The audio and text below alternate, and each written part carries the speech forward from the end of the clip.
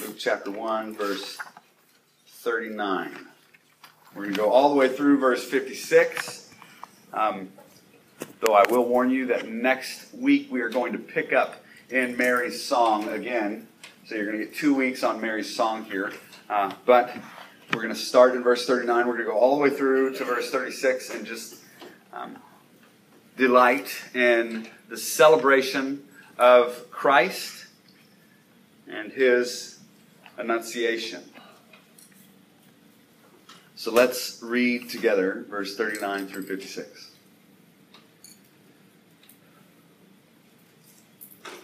In those days Mary arose and went with haste into the hill country, into a town in Judah, and she entered the house of Zechariah and greeted Elizabeth.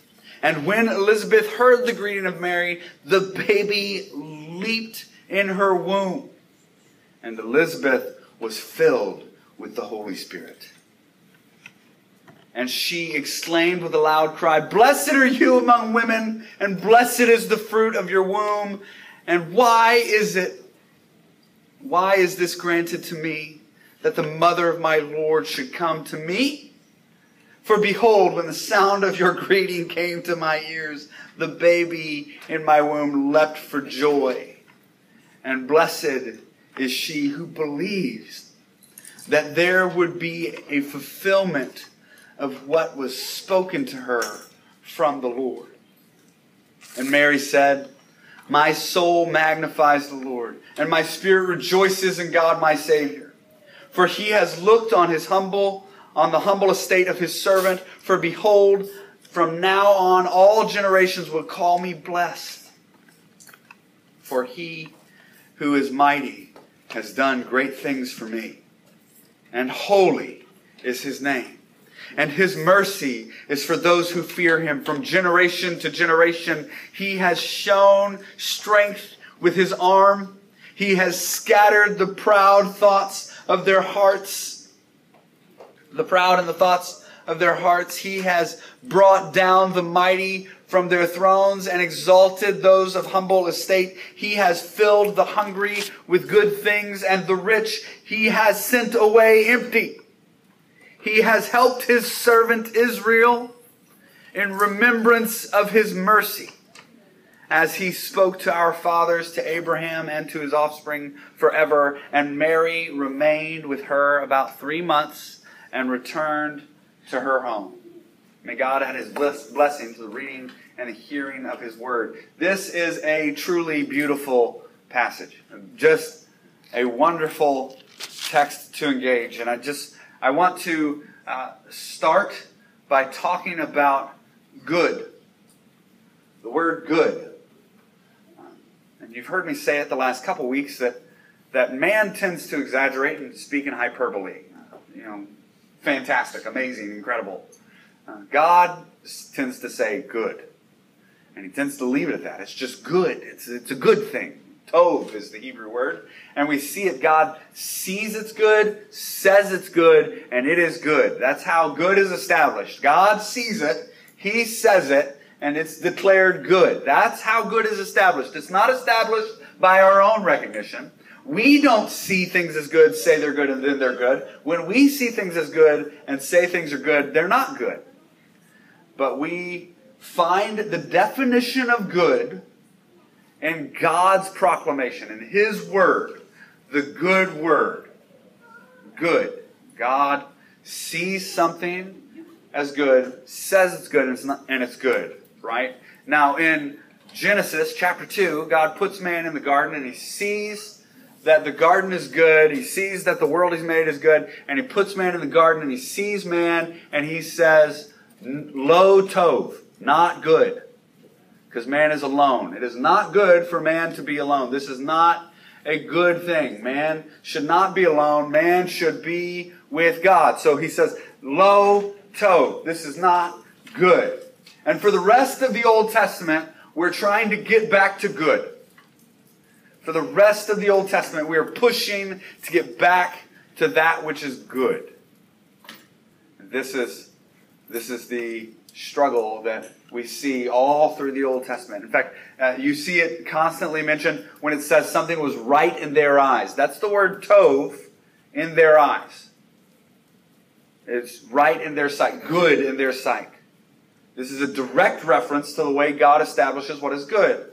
He sees it's good and says it's good, and therefore it's good. And then you'll see things like he declared it as right, or he said this was right. Samson sees a Philistine woman, and he sees that she is good to the eyes. And he declares that she will be his. He is seeing what he thinks is good, and he is saying what he thinks is good, and trying to declare it as good. And if you've read the story of Samson, that goes really bad. That goes really, really badly. Samson ends up destroying Israel. And yes, the Lord takes him and redeems and rescues, because the Lord's goodness cannot be outdone by man's sinfulness.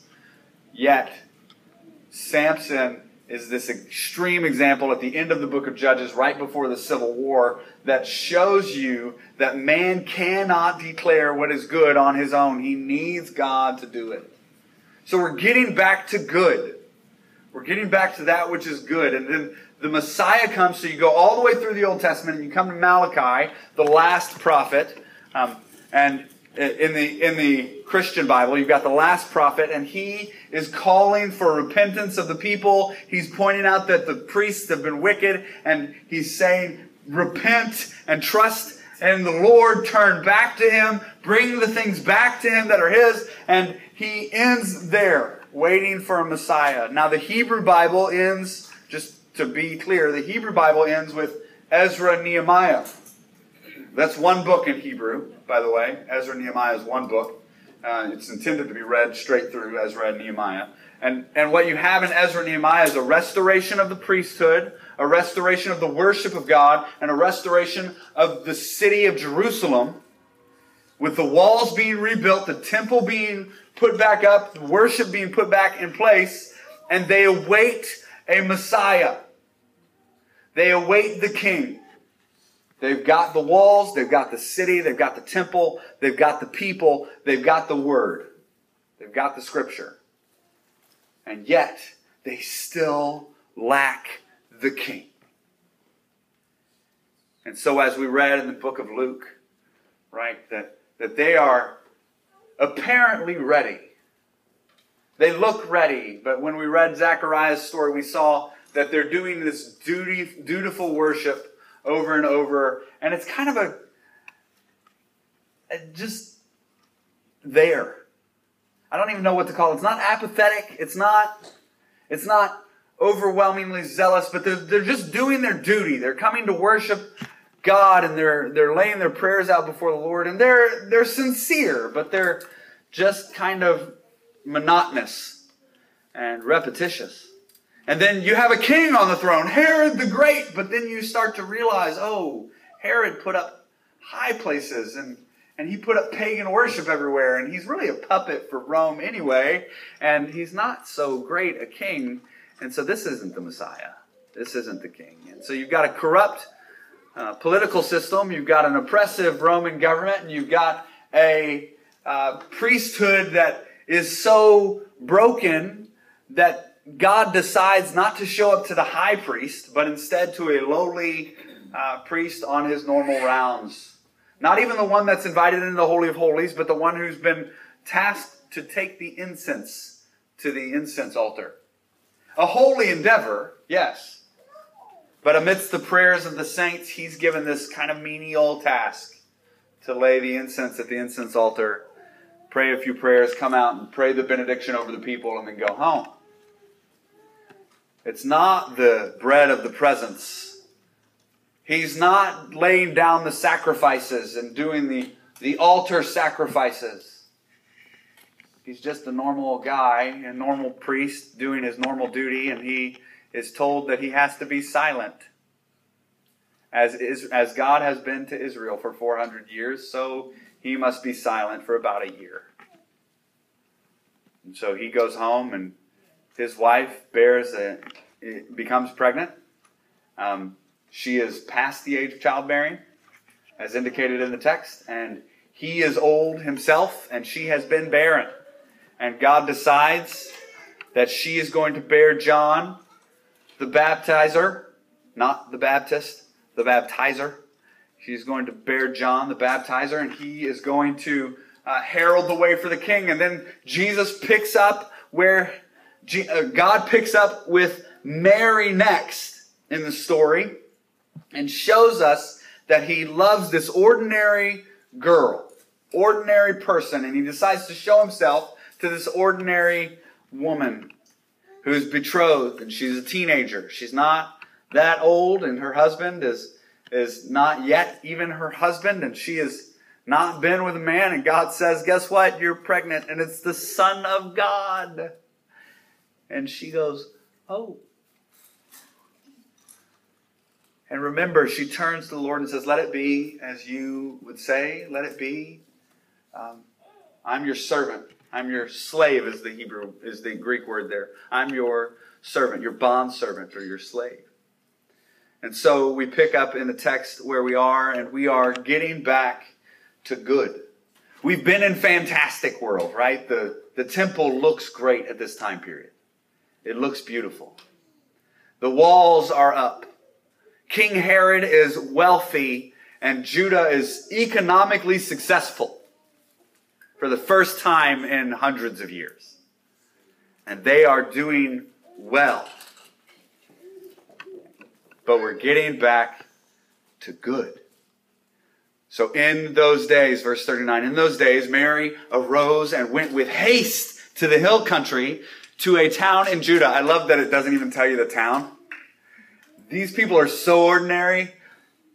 The town's not even recorded. It's a town in Judah somewhere. It's over there, right? It's so small. It's like saying, where'd you go? You said, I went to Houston, and you meant Brazoria because nobody knows where Brazoria is, right? My mother came to visit last week. She has to tell people my son lives in Houston, because if she tells them that I live in Brazoria or Lake Jackson or any of the towns around here, they look at her like she's got three heads. Where's that? What's that? And so she has to go. He lives about an hour south of Houston. Oh, okay, I know where that is. That's where all the hurricanes hit. And yeah, that's right. And so this is same, right? She goes to the hill country to a town in Judah. I love that there's no mention of the town. And she entered the house of Zechariah and greeted Elizabeth. So Mary is seeking celebration. I want you to understand, she's not going for proof.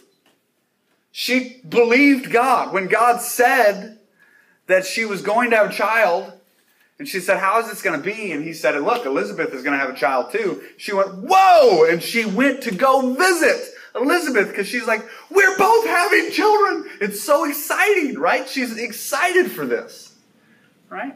And there's this delight and this joy, and it's not to find proof, it's to celebrate. Mary goes in haste to celebrate with Elizabeth. And there's this reality here that we can see, that when somebody else sees the Messiah or knows that God is moving, we celebrate when we come together. You see, Elizabeth knows that God is moving. Mary knows that God is moving, but the rest of the world doesn't. The whole world is concerned with fantastic. And yet Mary and Elizabeth both know good. They both know what good is. And they are excited. In the same way, when we meet a Christian who believes in Jesus and lives out the Christian life, and we meet them, we know what good is, and it's exciting to go celebrate with them. We find joy in celebrating with each other when we encounter God. When we see God, we find joy in celebrating with each other. And Elizabeth and Zechariah live in the hill country away from public eyes. Right? Both of them live in the hill country. They are out away from Jerusalem. This is not a prominent city. This is in obscurity. They're off by themselves. And Mary goes to visit in order to separate, in order to celebrate with somebody who knows what it's like. The world is so noisy here sometimes. And it's easy to to drown out what God is doing in our heads and in our minds with the clutter of this world. It's easy to end up being confused or overwhelmed by the noise of this life. It's easy, and yet, it is so powerfully true that God can move and rescue and change and redeem. It's easy for us to think that God is being silent. But in His silence, often He is bringing into life and birthing life into this existence that we live. Often, in the silence, He is moving, even though we don't see it. Apparent silence from God does not mean idleness. It does not mean that He's not moving. It simply means that you don't see it. He is moving. Oh, He's moving. And He is always moving. So she comes, and here in verse 41, look at verse 41 and verse 42. It says, in verse 44. So we're going to read 41 and then jump to verse 44. And when Elizabeth heard the greeting of Mary, the baby leapt in her womb. Jump down to 44. For behold, when the sound of your greeting, Elizabeth says to her, when the sound of your greeting came to my ears, the baby in my womb leapt for joy. Leapt for joy. This baby in the womb recognizes the Messiah in the other womb. If this is not an argument for life at conception, I don't know what is. These babies are communicating in the womb. Now, I have to be honest, I don't think that John the Baptizer remembered at age 30 that he jumped in the womb. So the argument that you don't remember being in the womb is goofy. Evidently, children in the womb can recognize the Messiah, which is amazing. It's amazing that God can move life so much. This is life at conception. So we pray every week that abortion would end. This is part of the reason. Because life begins at conception. We see it. Indeed, I would argue that life actually began before conception, because God says you were there before time Life begins. Children are alive in the womb, and here we see the praise of God coming from a child that is not yet even fully formed in the womb. A child that is not yet even fully formed in the womb is capable of praising the Messiah. He leaps in the mother's womb. The forerunner here knows that he just has to wait a little bit longer. So imagine, I know it's hard to put yourself in John the Baptizer's position at this point. I know, but try.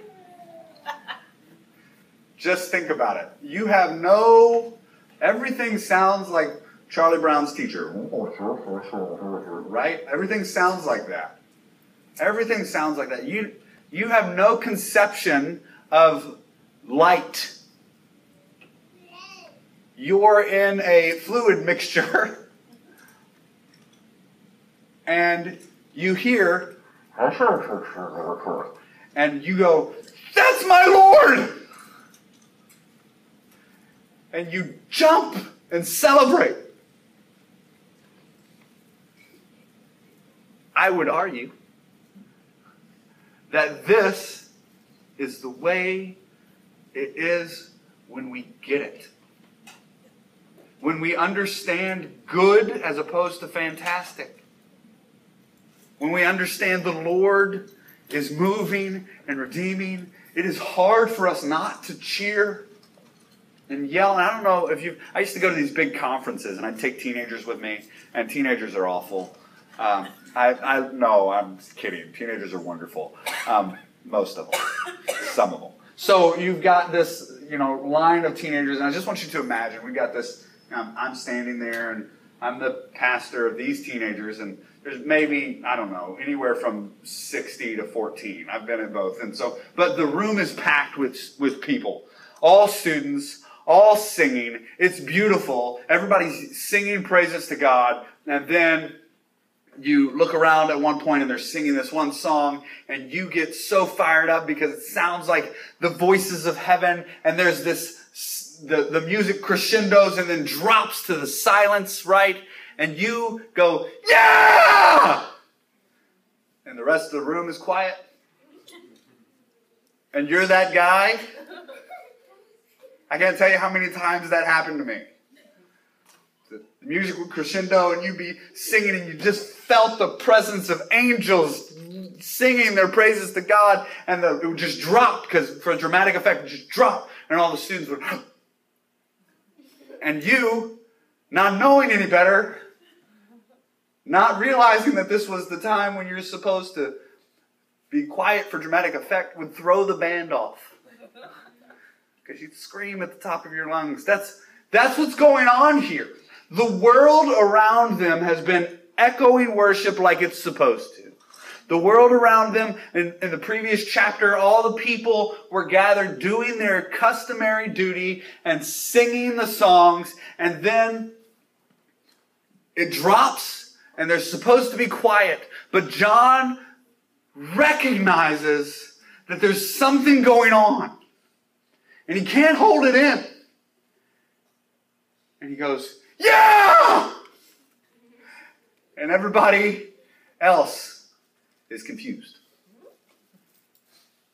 Now, just when we do this, when we scream like that, when we get excited over something, I want to prepare you. The world is going to look at you weird. All my teenagers looked at me like, what is he doing? And then there's the one or two that understand, but they were following the crowd. They were doing what they're supposed to do. There's one or two that understand, and they're like, wish I had screamed. Then there's the one that thinks you're cool, the one student in any youth group that ever thinks the youth pastor is cool. There's always only one, no one else. And they're like, bro, I want to be like you when I get older, right? And they have to move their head this way because they cut their hair so it covers their face, bro. And so I have a lot of great stories about youth ministry. So they have to turn their head sideways, and they're there, and they've turned their head. But in that moment when the world around us has followed the crescendo of religious practice and has dropped off to silence, and we scream, and it's awkward and uncomfortable, and you're sharing with the guy at the grocery store about Jesus Christ while he's just trying to get Cheetos or something ridiculous, and you feel awkward, know this, that is good. It's not fantastic. It's not amazing. It's not magnificent. It is good. It is good. It is the good word of God. It is good. We're getting back to good when we begin to praise and scream when everyone else is quiet. We're getting back to good when the world looks at us and goes, he left in his mother's womb because he's a weirdo. That's good. It's good. Elizabeth then testifies here of the Lord. Jump up to verse 41 again. Halfway through. And Elizabeth was filled with the Holy Spirit. So she sees Mary comes in, Mary greets her, and she becomes filled with the Holy Spirit, and the baby leaps in the womb, and she gets excited, and she's filled with the Holy Spirit, and she says this, and she exclaimed with a loud cry, "Blessed are you among women, and blessed is the fruit of your womb." Now, we're getting back to good.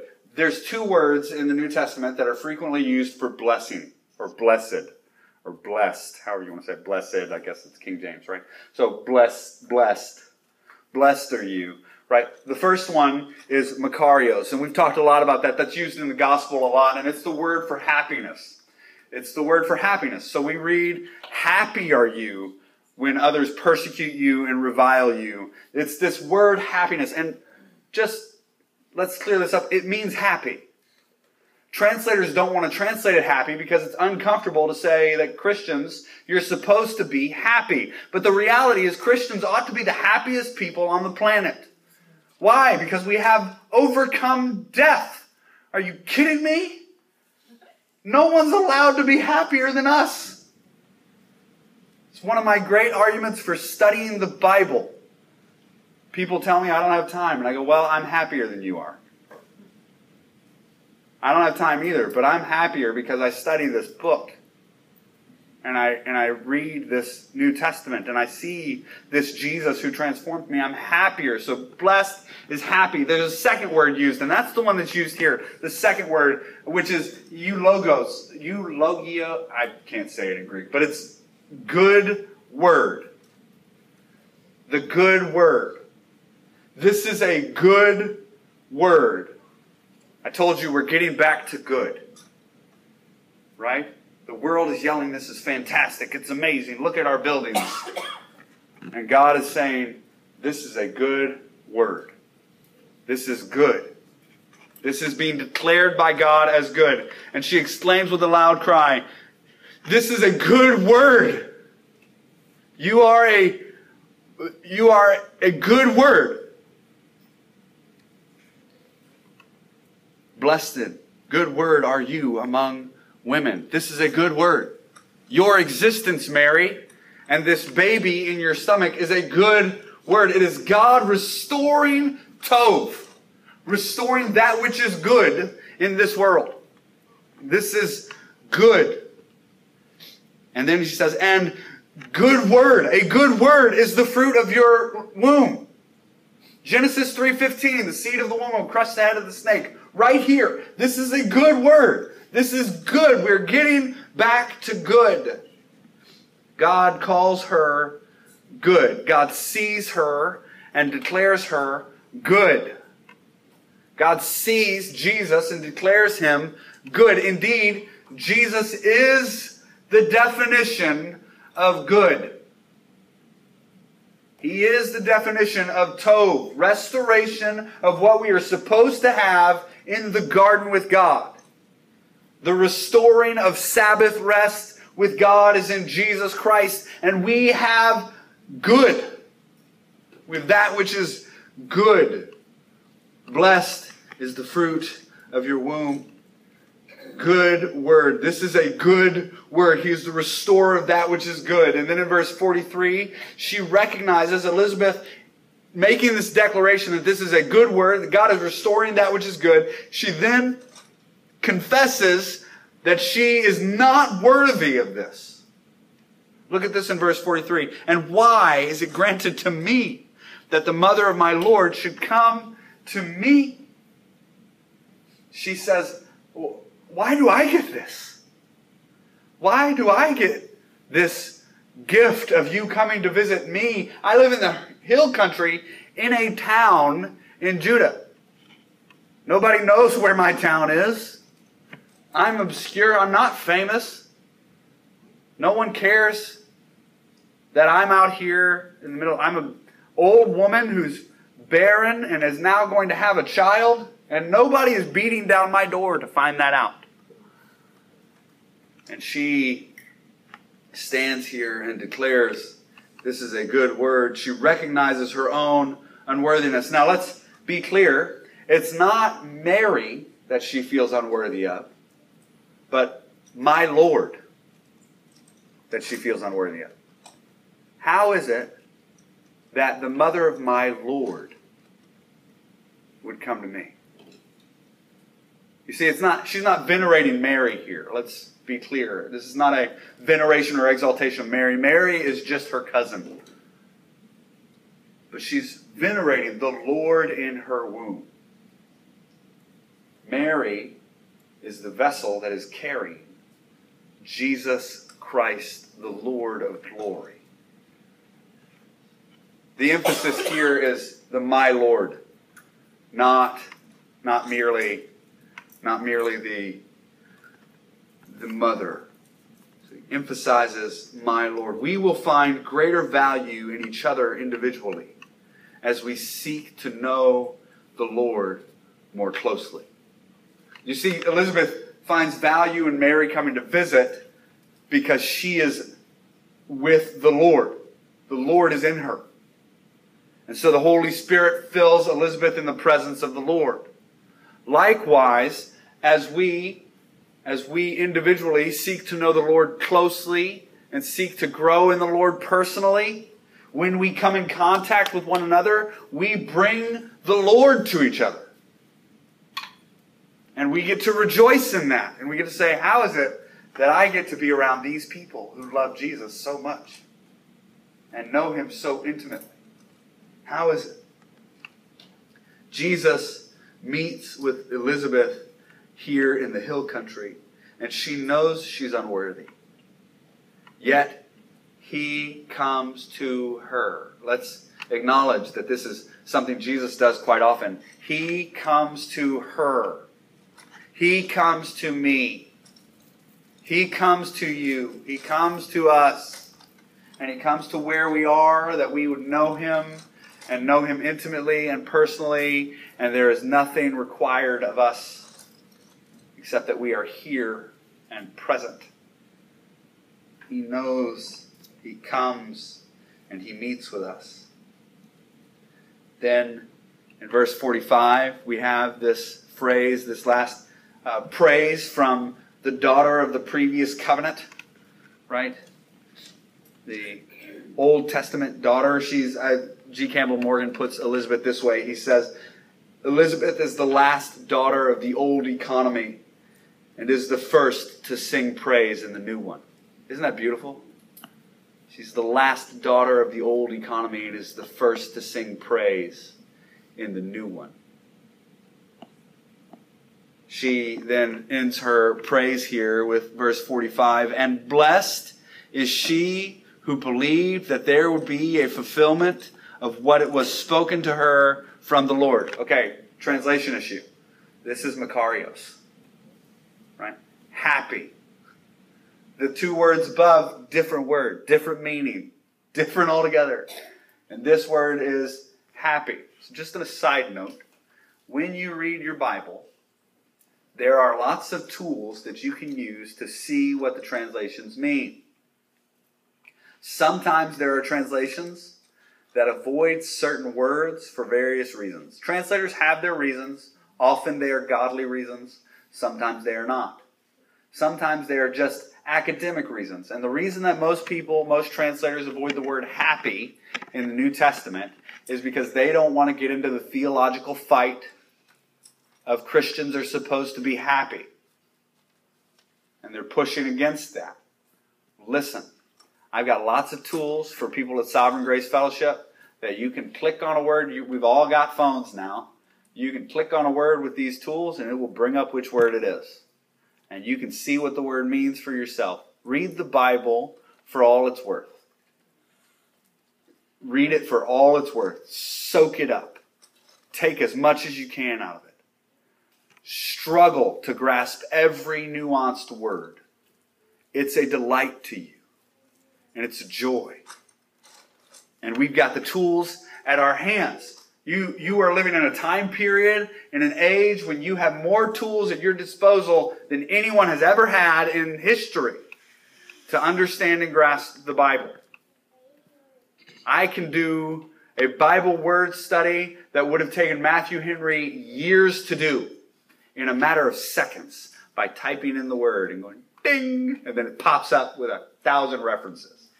I don't even have to read all the references. I can hit audio and it'll read it to me. This is so easy. And yet, in our society and our world, one of the things we need to pray against, our society and our world and our modern church culture, we are some of the most biblically illiterate people in history, which is a shame and a tragedy.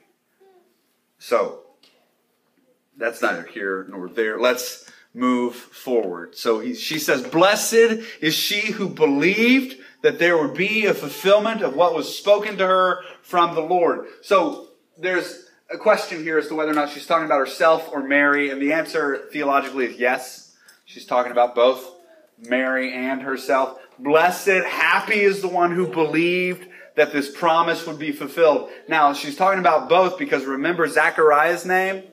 The Lord has promised. And Elizabeth's name? God keeps it. Right? God keeps His promises. So we see this. We see them combining and they give grace. And grace is John's name. John is called Grace. That's his name. And so God keeps His promise of grace to people. And she says, happy is the one who believed that there would be a fulfillment of that which was spoken to her from the Lord. So she says, we are happy people. We are joyful because the promises of God have been fulfilled and they have been made known on this earth. And now God is speaking in a hill country in Judah away from prying eyes.